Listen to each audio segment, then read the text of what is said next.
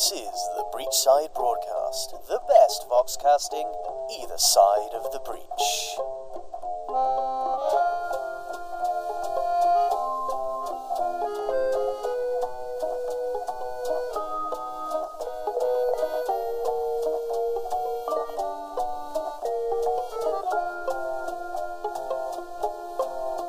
Coming to you live and Guild approved from the hardiest bunker in the city, this is Tales of Malifaux. I am your announcer, and on this programme, we like to regale you with stories of daring adventurers, damsels in distress, and moustache-twirling villains. Why on earth would you want to listen to any other radio station? That would only lead to a regiment of friendly guardsmen, armed to the teeth, turning up to your home and politely requesting that you refrain from listening to what you shouldn't be listening to. And we wouldn't want that now, would we? Today's story came across the desk of our producer this morning in the mail. The envelope in question looked very official. It carried a red wax seal and everything. Opening it unveiled a collection of documents, including a tatty journal. This is the story from that journal. This is Puzzle Box.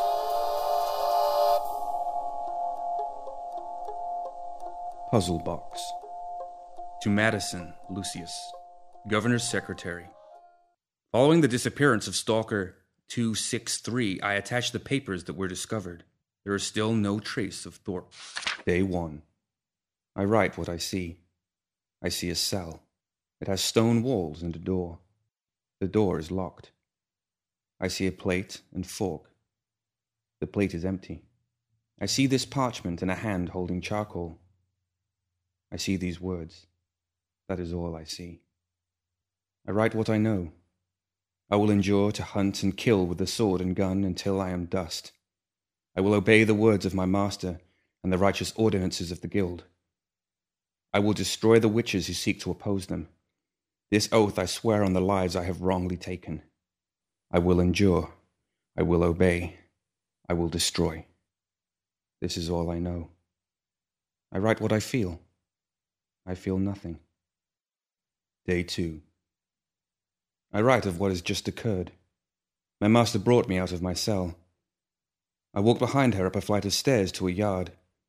She struck me in the face and bid me wait alone in the yard. A gate opened in a tall wall, and I saw a street with carriages going by. The rain fell and my hood and cape became wet. A raven flew over the yard. The rain stopped. When the sun went down, the gate was closed. My master appeared and returned me to my cell. She told me I had done well. I sat down and wrote these words. When I finish, I will hide the paper and charcoal in the hole behind the third brick on the 7th row. Day 3. My broken sword is hanging outside my cell. My master told me she can find me through it. I must remember this, although I do not know what it means. I was taken to my sword this morning. My sword is very important. I know well that guns have their place, but it is the sword that smites the witch. The instructor brought me from my cell and down a different set of stairs. The instructor is smaller and older than my master, and requires a stick to walk as I do. He does not like me, and knows that I am murdering scum. He tells me so that I know it well. My master was waiting. The room where she waited was long and low and full of torches and swords. The swords were broken. As my master spoke, they shone brighter than the torches. My master placed her sword next to many of these broken swords, until she found one that would be my sword. It had words written along its blade. The words are different to the words I write here, but I was able to read them. In this writing, the words say, "Die thou unsung." My master asked if I was reading them. I said I was. My master asked if I knew what they meant. I said I did not. I have seen words written like those before. It hurts to think of them. Day 4. I have received my second branding. Spells were written on my back. It took most of the day. I felt pain. My master told me that words have power. They can be spoken, or they can be written, or they can be read. Sometimes words can be all three at the same time. Then they have great power. That is why the words are placed on my skin. Placed there, they become words of great power. They will give me the strength I need to smite the witch and protect me from his magics. Day 5. I am not the only one. Day 6. Yesterday I was late back to my cell from training. The instructor trains me in sword and gun. He tells me I have never held a gun before. I do not know how he knows this. He is old and wise, so it must be true. He tells me I have held a sword before. I must ask my master when this was. I do not remember it. After training ended, the instructor told me I would join the other scum for training from now on. I did not know there were others like me. I did not want to forget this, but I am not allowed to write after the midnight gong has sounded, so I could only write one line. Today there was more training with gun and blade. There was also training with words. The instructor spoke and we listened. I learned of the guild, and the witchling masters, and the witchling stalkers. My master is one of the witchling masters known as handlers. Before she was a handler, she was an apprentice. I am a witchling stalker. I do not know what I was before I was a stalker. I know well that all witchling stalkers are witches who have taken the lives of innocents with their magics and been caught by the guild. For their crimes they are remade into witchling stalkers. Witchling stalkers do not remember anything from before. I know well that the past is a slate the guild burns clean. I do not remember my crimes, but know well they were hateful and wrong. I must atone. I will stop writing now. I feel tired. Day 7. Many things happened today. I will write of them in the order in which they occurred, but first I will write about what just happened. The instructor entered my cell and found these papers in charcoal. He was angry and struck me many times. He wanted to know where I had got them from. He did not believe me when I told him. Then my master appeared. My master and the instructor went away to speak. I have been ordered to stay in my cell until I am needed, but they left my cell door open. I went to the doorway and listened. I heard them talking in loud voices. I kept my feet in my cell, but leaned my head out. In this way I was not disobedient. I saw my master poking the instructor in his chest with her finger. She spoke quietly to him. I did not hear her words, but they were few and hard. The instructor's face reminded me of the witch I will write of later, and he walked away. My master read these papers. She told me I had done well, but I must write of the morning. This morning I was taken back down the flight of stairs by my master. Instead of going to the hall with the swords, she took me another way. I went down 3 more flights of stairs and passed through 3 doors. My master unlocked them and then locked them again when we had passed. My master brought me to a room where there were others like me. There were 4 of them. They wore hoods and capes like mine. They had guns and broken swords. The swords had writing on them, but my master has told me not to read that kind of writing again. Their skin was black and burnt. Mine is too. I had not noticed until that time. I must ask my master how we all came to be burnt. I joined the 4 in a circle around 2 witches. I know well that witches are a pestilence, and that their subversion arouses hatred against the learned men and women of zeal who tirelessly serve the offices of the guild in the name of the governor. One witch was a man. He did not look at us. He was young and dark-skinned, with chains on his hands and feet. The other witch was a woman. She was also young, with golden eyes and wore chains. She looked at us. We looked back. My master asked if I knew her name. I said her name was Witch. The woman did not look at us again. My master was joined by the instructor and by other masters, men and women. The master's master arrived. She had short red hair and was dressed all in black like a raven.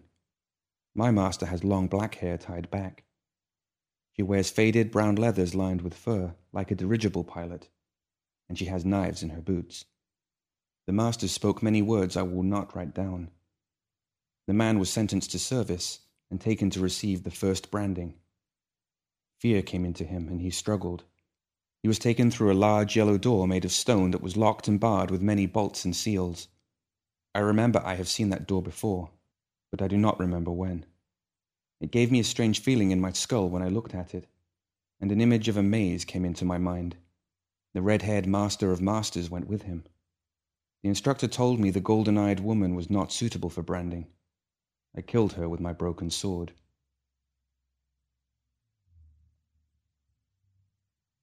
Day 8. Today I served the guild for the first time. I will write of that. Me and the 4 like me gathered in the yard. The night had been cold, and there was a white frost. We received the last branding, which is an iron collar. It is heated over a brazier of coals and then clasped into place. The spells written on the inside are burned into the flesh. I ignored the pain, as did the others like me. I have been burnt before, I know. I will endure. Then I went with my master into the city through the underground tunnels. My master carried a torch, and I realized I did not need light when I see in dark places. It was then I realized I do not have any light in my cell either, and that I have written all these words in darkness. Are there other things about me I do not know? How can I ask if I do not know the questions? My master talked of her work. She hunts rogues, spellcasters, witches, and those known as the Arcanists. My instructor says they are all the same, but my master rolled her eyes when I told her this. Her eyes are blue, like river ice. She wears hunter's coal around them to make them fierce. I will help her in this work. This is how I will atone. My master talked of hunting. Most hunts are short affairs, and most prey are feckless and stupid. Such hunts are not sport, as only one side knows they are in a game. Some hunts go on longer. Such hunts can last for months or even years, and the target is as much predator as prey. Such a hunt brings out the tiger and all who take part, and there is peril on both sides. She said that those who have hunted dangerous men and women long enough never care for anything else thereafter. She also said there is nothing so bittersweet as after the final chase, when the hunter stands victorious. I wanted to ask what these things meant, but my master signaled for silence. We ascended to the city, where we walked the streets. Even in the busiest lanes, none came close to us. I asked who we were hunting. My master laughed, which I had never seen her do, and said we hunted the past. She did not explain how that was possible. She said that sometimes prey would go to ground, and the hunter would need to wait them out. But that today we would not hunt anyone. Today was simply about getting my boiler running and making sure I did not blow a gasket. These are her exact words. I remember working with engines, and how boilers should be tested before they are connected to a drive shaft. I am pleased that I understand this. My master took me to several different places, and at some of these there were people she spoke to, and at others there were none. In certain empty places I felt the words written on my back squirm and read themselves through me. This happened in a cellar, and again at the top of a tower on a bridge amid the scattered ruins of some machine. I told my master of this, and she said it was normal. I was sensing the residue of past magics or the taint of long-gone witches. We went to a tall, thin house, in a street of tall, thin houses, where a woman lived alone. She was not a witch, and my master spoke to her kindly, although the woman seemed anxious. They talked for a while, she short and round, and my master tall and thin like the house. I noticed that although it did not seem like it, everything she said to the woman was a question. When we left, I asked about the woman. My master told me that the woman was decent. She made a living any way she could, hand to mouth, sometimes crossing the line, but not enough to rouse the guild. It had all been to raise enough scrip to send her son back through the breach and away from this life. But her son had been killed by a wolf my master had once hunted. A wolf who had turned man-killer without warning. My master said the woman had not wanted to see me, not even to spit in my eye. She seemed disappointed at this. Later she returned me to the cells beneath the guild academy. I do not think my master was talking about a real wolf. In the old woman's house I saw myself in a mirror for the first time. I was curious to see what I looked like. As my master and the woman talked, I removed my hood and face cloth. My head is bare and burned all over, and the skin scarred and pale. I do not recognize my face. It is possible no one would. I have a deep wound on my head which is well healed. It runs all the way around my head from back to front in a circle. I do not remember how I was cut there or when. The woman with the golden eyes frightens me. She is in my cell and will not go away.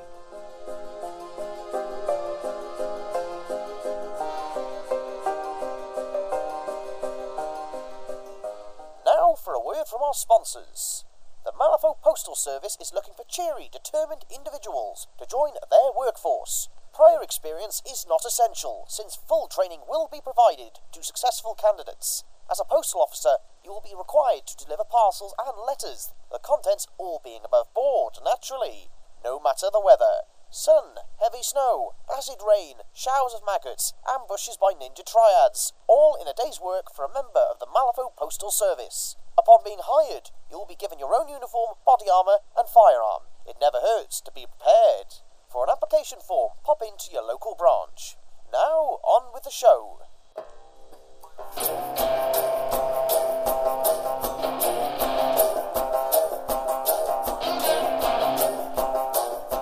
Day 9. During the night my master came for me. I took Die Thou Unsung from its hook outside my cell and received my handgun and ammunition from the instructor. When we assembled in the yard, I could smell smoke on the air. It was cold and the stars were sore to look at.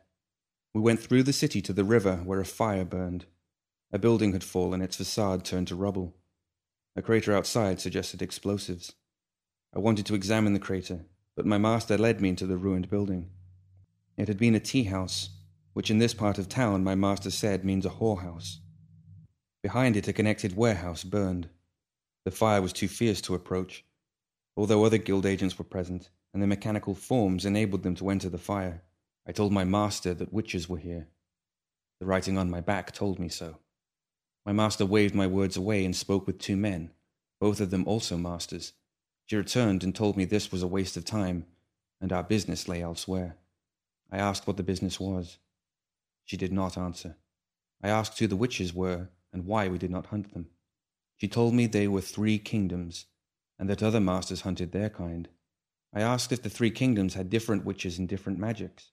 She shook her head and told me I asked too many questions. Everything I see is a question waiting to be asked. A question unasked is like a puzzle unsolved. We travelled on foot to Dockmast 4, and from there by tethered aircar out over the quarantine zone, along the newly repaired Salbreak line. We did not go all the way to Salbreak station, and my master called a halt at an unmanned dockmast deep inside the quarantine zone. The guild guard who crewed the aircar's guns asked my master how long we would be stopped there, and when we would be leaving. She ordered them to await our return. I saw fear come into them. They fetched more ammunition for their guns, and strung heavier netting around the portholes. We descended the dockmast stairs. At the bottom, my master opened a heavy iron door and we passed through into an unlit street. My master locked the door. The keys sounded loud in the silence. There were many deep claw marks in the metal around the lock. No lights. Not here, my master told me. You must be eyes for both of us. She spoke quickly, her voice low, and gave me directions. I followed them carefully past buildings of many different ages and styles. All lay in ruins. My master made no sound as she walked, but I could not move as she did, and the scrape of my boots echoed. The writing spoke its warnings. Small things stirred as we passed, or large things that stirred slowly. Die Thou Unsung felt eager in my hand. At one corner the writing spoke of the ruined pillars down a street to our left. My master put a hand on my shoulder and we waited. We waited a long time. For what, I do not know. And then at her whispered word hurried past the ruined pillars. We reached the destination without further incident. My master was breathing hard as she opened a hidden doorway in a timber and plaster wall. Steps led down. She closed the door behind us. Warning me to step where she did, my master took every second step, and then near the bottom every third. We stopped before another door, and my master told me to open it. Having no key, I pushed at the door. My hands tingled briefly, and then I heard a click, and it swung open. A suite of rooms lay beyond. The ceilings were low, the walls tiled in brown brick glaze, and broad arches led from room to room. Yellow and barrack lights on the walls sparkled into life as my master flicked a switch. The furnishings were rich, but without prettiness or female embellishment, as one would expect in a bachelor's apartment. The rooms held no clear purpose, and as we walked through them I saw many tables spread with papers and contraptions of glass and silver whose functions were not obvious. I saw writing desks stained with ink, and many boxes of nibs and rolls of spare paper. I saw one table entirely covered with drawings of mazes and labyrinths, and another empty but for a small wooden puzzle box. Mixing jars and bottled compounds filled a nested set of boxes on a side table. I saw machines and devices wired together in elaborate arrays not unlike the cable network we had made use of. A stand held a glass helmet studded with inwardly pointing rods and what looked like chisels. I saw one device with heavy rollers that smelled of printer's ink. In a back room, the component parts of a Stirling engine lay disassembled in neat rows. Most of all, I saw books and journals of all kinds. Most arranged in bookshelves, but many piled on tables and on the rugs, some closed and some pinned open, some printed and some handwritten. I saw intricate illustrations and rough etchings, brilliant color plates and crude hand-printed pamphlets. This was the den of a rogue known as Damien Ravencroft, my master told me, stopping to examine the titles of a stack of journals piled on a tall stool. She waved one of the books at the room surrounding us. "What do you make of him?" I understood she meant me to deduce facts about the man from the way he lived. I told my master I saw many books. "Which tells you what?" I replied that Mr. Ravencroft liked to learn. He was a magpie. He hoarded. This was his nest. She waved the book again. "What else?" I spoke of the device with rollers. It printed words. He wished to share what he learned with others. He loved being the center of attention. He loved spreading rumors and raising awkward questions. Questions tempt lies. Lies tempt unrest. What else? I thought of the chessboard, the drawings of labyrinths, and the puzzle box. I said that he liked games. My master nodded. In that we agree. He liked games. He liked winning them most of all. She swept some papers off a high-backed armchair and sat down. Damien Ravencroft was an oddity, even among the witches we hunt. He did not live among others of his kind, but they sought him out, even here among the perils of the quarantine zone. If I heard his name from one witch I caught, I must have heard it from 100. Damien Ravencroft had told them what an arcane device was for and how it worked. Damien Ravencroft had translated some ancient runes for them. Damien Ravencroft can get them passage through the breach. The good Dr. Ramos himself had occasional need to consult with none other than Damien Ravencroft. Damien Ravencroft had travelled everywhere, seen everything, and could probably dance on the head of a pin while he did it. She stood with a snort and began turning out papers from a series of pigeonholes. There are two sides to every story, and one must be careful who one trusts in times like these. Some in the guild said he was just a rogue like any other. Some thought there was something different about this one.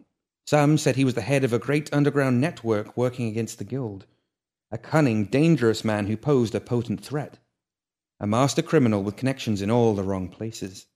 Others thought he was cunning and dangerous, yes, but in a different way. His greatest desire was to see his knowledge of magic and arcana spread as far and wide as possible, shared out so a pauper could know as much as a king, a true democracy of the learned. Some thought that was even worse. Others, she paused, were not so sure. She paced over to a marble-topped chess table and moved the pieces around on the board without purpose. Most so-called arcanists care nothing about other people. They are in it for themselves. Their powers flare up, they go on a spree, and we knock them down. She toppled a row of pawns over one by one as she spoke. Feckless and stupid. But Ravencroft seemed like something new, something I hadn't seen before. A man who imagined something bigger than himself. She picked the king up and put it back beside the queen on the first row. And so the name of Damien Ravencroft continued to be heard, but the man himself, despite years of searching by the guild, remained hidden. And then it all changed. The wolf bared his fangs. My master's face became hard when she spoke these words. In the space of a month he killed 3 people. Murdered them. Witnesses saw it. He had never killed anyone before. But those 3 lives put him on my list. I hunted him. So did many others, but I knew him better, or thought I did. He ran, which told me all I needed to know. It was the most dangerous hunt of my life, but finally I ran him to ground, here in his lair.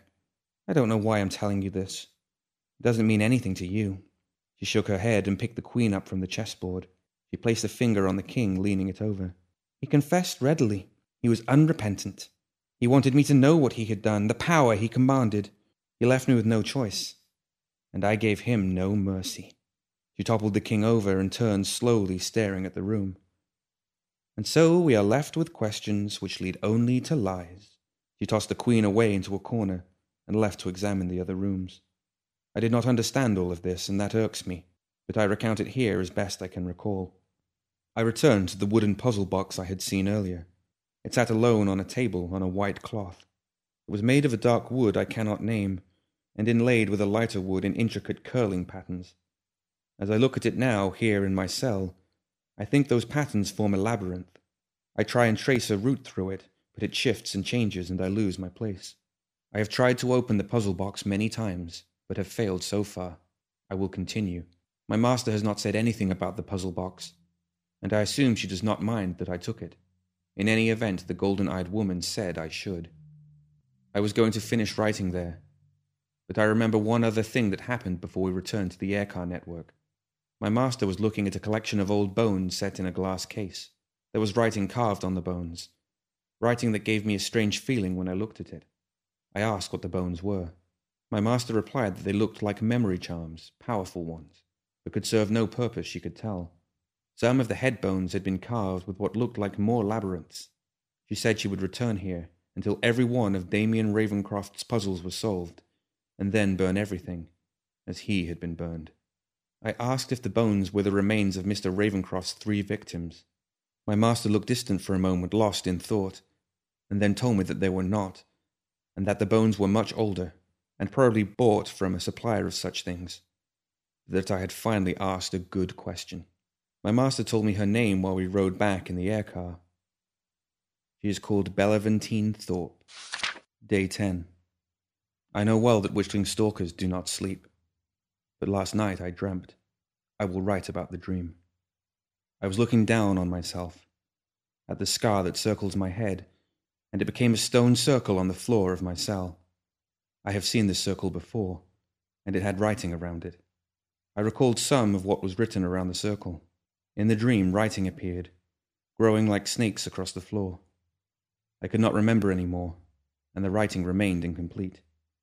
The woman with golden eyes was in my cell. The blood from where I killed her dripped onto the floor. She told me I had to complete the writing around the circle. I told her I was sorry I had killed her. She walked into the circle and disappeared. I did not awake, but I was aware the dream had ended. I spent the rest of the night trying to open the puzzle box. I failed. The wooden patterns on the puzzle box are definitely a labyrinth, but try as I might, I cannot make progress and solve the maze.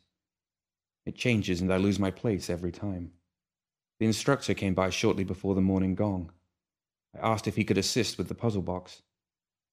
He looked around my cell but did not look at the box which I was holding up to him. He spat through the hatch in the door and told me there was something wrong with me. I do not believe this is so. I feel well. I will endure. Day 11. Today was spent training with gun and sword. My master told me to write about whatever I want, so I will write about her. My master is like the puzzle box. I look at her and think I understand, but every time I look closer I get lost. She came to me during training and ordered me away from the others. She was unsteady on her feet and slurring her words. She smelled of brandy. I was glad to go as the instructor was being very hard on me. To begin with, she was angry with me and shouted at me. She delivered many insults. Then she quietened and stopped talking for a while. Finally, she told me she was right about me. She told me the other masters were starting to question her judgment, but that she knew she was right. She repeated it several times, and I did not reply. I did not know how to. Her final comment before returning me to the training was that the only thing she did not understand were how and why. I think I am a puzzle box to my master. I do not think she enjoys puzzles as much as I do. I had the dream that was not a dream again.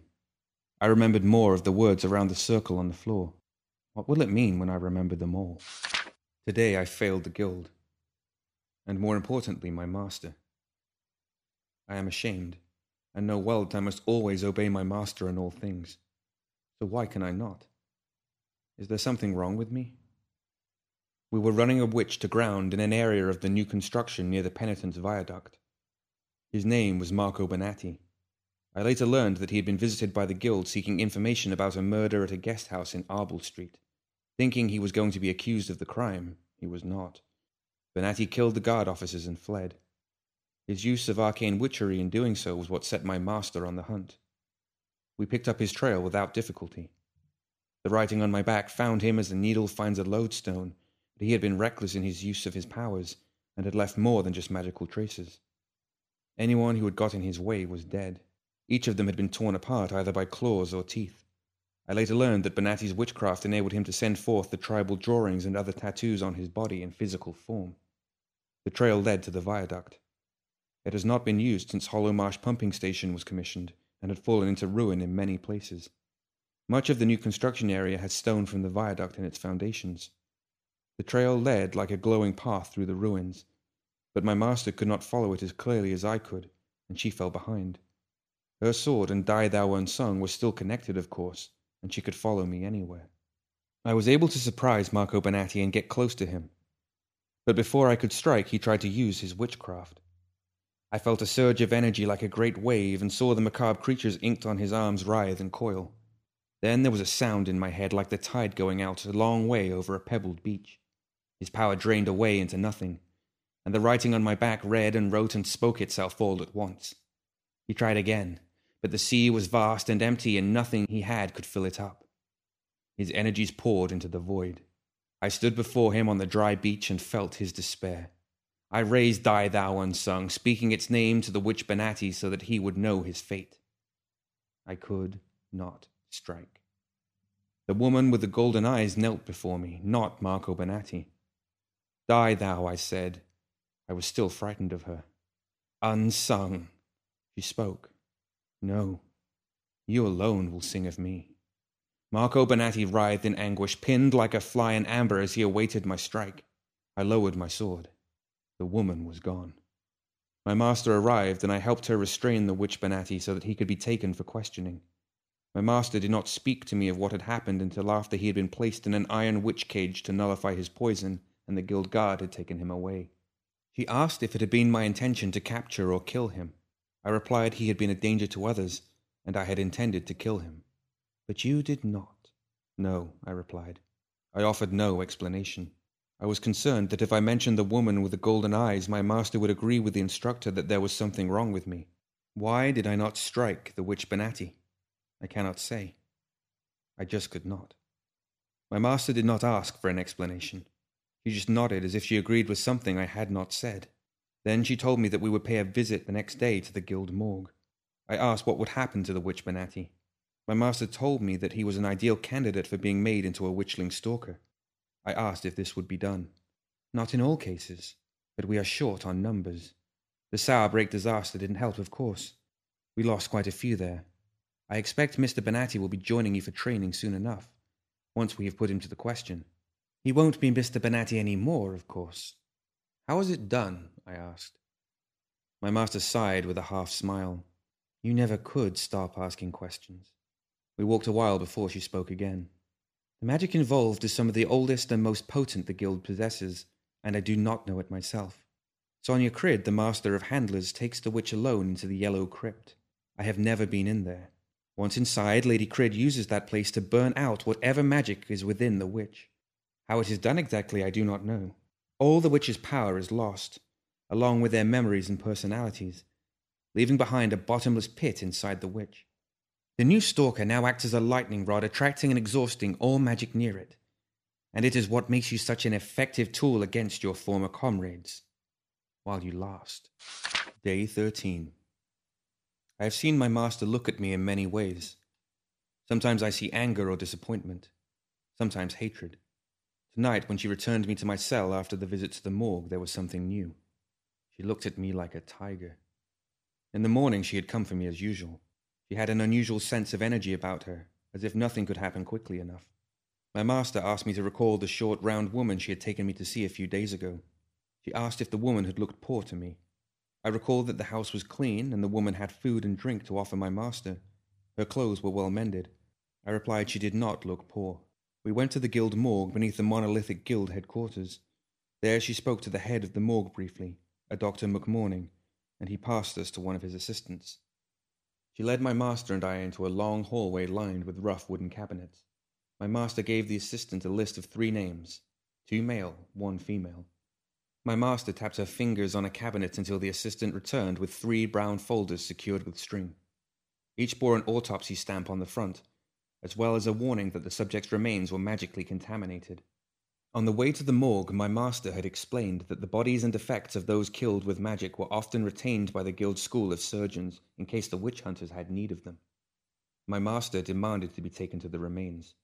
The assistant, a girl who seemed tired and bored, led us to a sub-basement level and through a series of metal doors. The air grew colder with each door, until our breath fogged. The assistant took a heavy coat from a hook and put it on. My master had to unlock the last door, which had the witch hunter's sigil upon it. Beyond, a series of connected halls held row after row of locked caskets of various sizes. Frost covered them and crunched underfoot. The assistant consulted books of records. This took a while due to the heavy gloves she wore. I could see my master was having trouble remaining patient. "There are no remains for any of those 3 names," the girl said when she had finished. "Then what was collected at the scene?" my master asked. "Ashes. We discarded those." The girl was sniffling with the cold. "How were the bodies identified?" my master demanded. The assistant turned to her books, but my master pushed her aside and did it herself. "Personal effects," she said when she was done. She swore. I should have seen this sooner. She did not speak to me for the rest of the day. I am not supposed to be writing this now as the midnight gong has sounded, but I believe I should. I had the dream that was not a dream again, and I have nearly remembered all the writing on the circle. It is almost complete. The woman with the golden eyes was here. She told me that the only key to a labyrinth is a map of the labyrinth itself. She told me I already have it. I asked the woman what her name was. She told me she did not know. I asked what it was like to be dead. She said the woman she looked like was dead, that she was not that woman, and that I should think of her as an aide-memoire. I asked her why she looked like the dead woman. She replied that that was up to me. I told her I was sorry anyway. Day 14. Much has happened. I think much more is about to happen. I am about to open the box. If this does not work, if it all goes wrong, then whomever is reading this, whoever you are, you will read this and mock whatever is left of me. But I risk it all for what I believe in. Remember that. The morning gong sounded, but it was midday before Belle came. She was fully dressed in her faded aviator leathers with the fur trim, and she was armed. A tiger's heart wrapped in a woman's hide. She stood in my cell door, staring at me for some time. One half of her face was chalked pure white. Over the top she had drawn a skull's stark lines in black hunter's coal. She looked fearsome. "Is there something you require of me?" I asked. "The game is drawing to a close. I think I know the how, just not the why. So this is the last time I will come for you," she said. "Am I going somewhere? If you're leaving, it won't be with me, but I will be waiting for you." "Why would I leave?" "Because you'll have done what you came for, whatever it was. I hope it was worth it. I did not come here. I was caught." She smiled. It lent her eyes a terrible aspect. "Were you now?"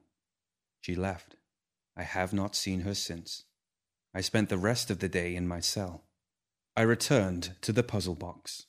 I still could not understand what the golden-eyed woman had meant when she said I already had the key to open it. Then the dreams returned. That is, I thought they were dreams. They are memories. I saw a man with dark glasses standing on a platform at Malifaux Station. He met with a young man and his mother, a short, round woman. He gave them both money, and the young man got on a train. This happened twice more, with another man and a woman. I hope they are well. I saw a crypt with yellow walls. Inside a circle on the floor knelt a man, bruised but defiant. I was that man once. Outside the circle stood a woman with hair like fire. Around the circle was the oldest of magics, the guild's most jealously guarded secret, written in the stone floor. I heard a sound like the tide going out a long way on a pebbled beach, and I realized I was the tide. Everything I was drained away into a void. The oldest of magics burned brightly all around me, and I burned with them. The first branding. I saw myself only a few days ago. A golden-eyed woman lying dead before me. She will not have died unsung. I will make the guild pay for her death at my hands. Back further into memory, I saw myself unburned. I was in a room with dark furnishings, and anbaric lights glimmered on the walls. I placed my head in a glass device of my own invention, and it cut me, like a surgeon would, a single clean cut all the way around. While etheric fields shielded me from pain, I directed the machine with thought and gesture. Chisels with soulstone tips wrote words in the living bones of my skull. Some words have power. They can be spoken, or they can be written, or they can be read. Sometimes words can be all three at the same time. Then they have a great power. That is why the words were carved on my skull. Placed there, they became words of great power. They gave me the protection I needed from the stone circle to come. I saw myself in the same room fashioning a puzzle box from thought alone. I knew what was inside that box now. I was. All my knowledge, all my memory, all my power. Once I open the box, it will return to me. The chisels carved a witch maze in my head with their soul stone fingers. In my cell, I touched my burned scalp. Words beneath the skin. In the bone. Words much more powerful than anything written on my back or on the collar around my neck. The fingers of my left hand followed the lines of the witch maze etched beneath the flesh, while the fingers of my right followed the lines of the labyrinth on the puzzle box. I had my key, and it had been with me all along. The puzzle box unlocked. I dived back into memory one last time. I saw a crypt with yellow walls. Inside a circle on the floor knelt a man, bruised but defiant. I am that man. I looked upon the oldest of magics written on the stone around me, that which no man has ever seen and lived to remember. The guild's most powerful, most magic secrets. I remember them all. Tigress Bell was right about me. I have what I came for. It is time to go.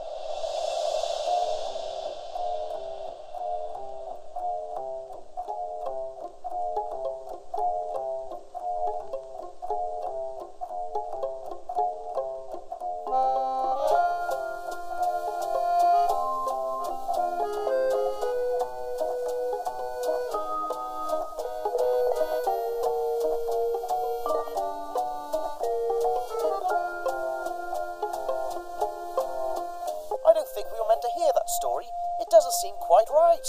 I always thought the guild were the pleasant kind of overbearing government. I mean, they deal with a lot to keep us safe. You need to cut them some slack from time to time.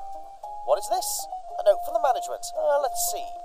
Both the postal officer who delivered this story and the producer who approved it have decided to leave their jobs and work non-stop on laying railroad tracks to better serve our fine city. Well, isn't that noble of them? From everyone here at Tales of Malifaux, do stay safe in your new job roles, both of you. After all, bad things happen.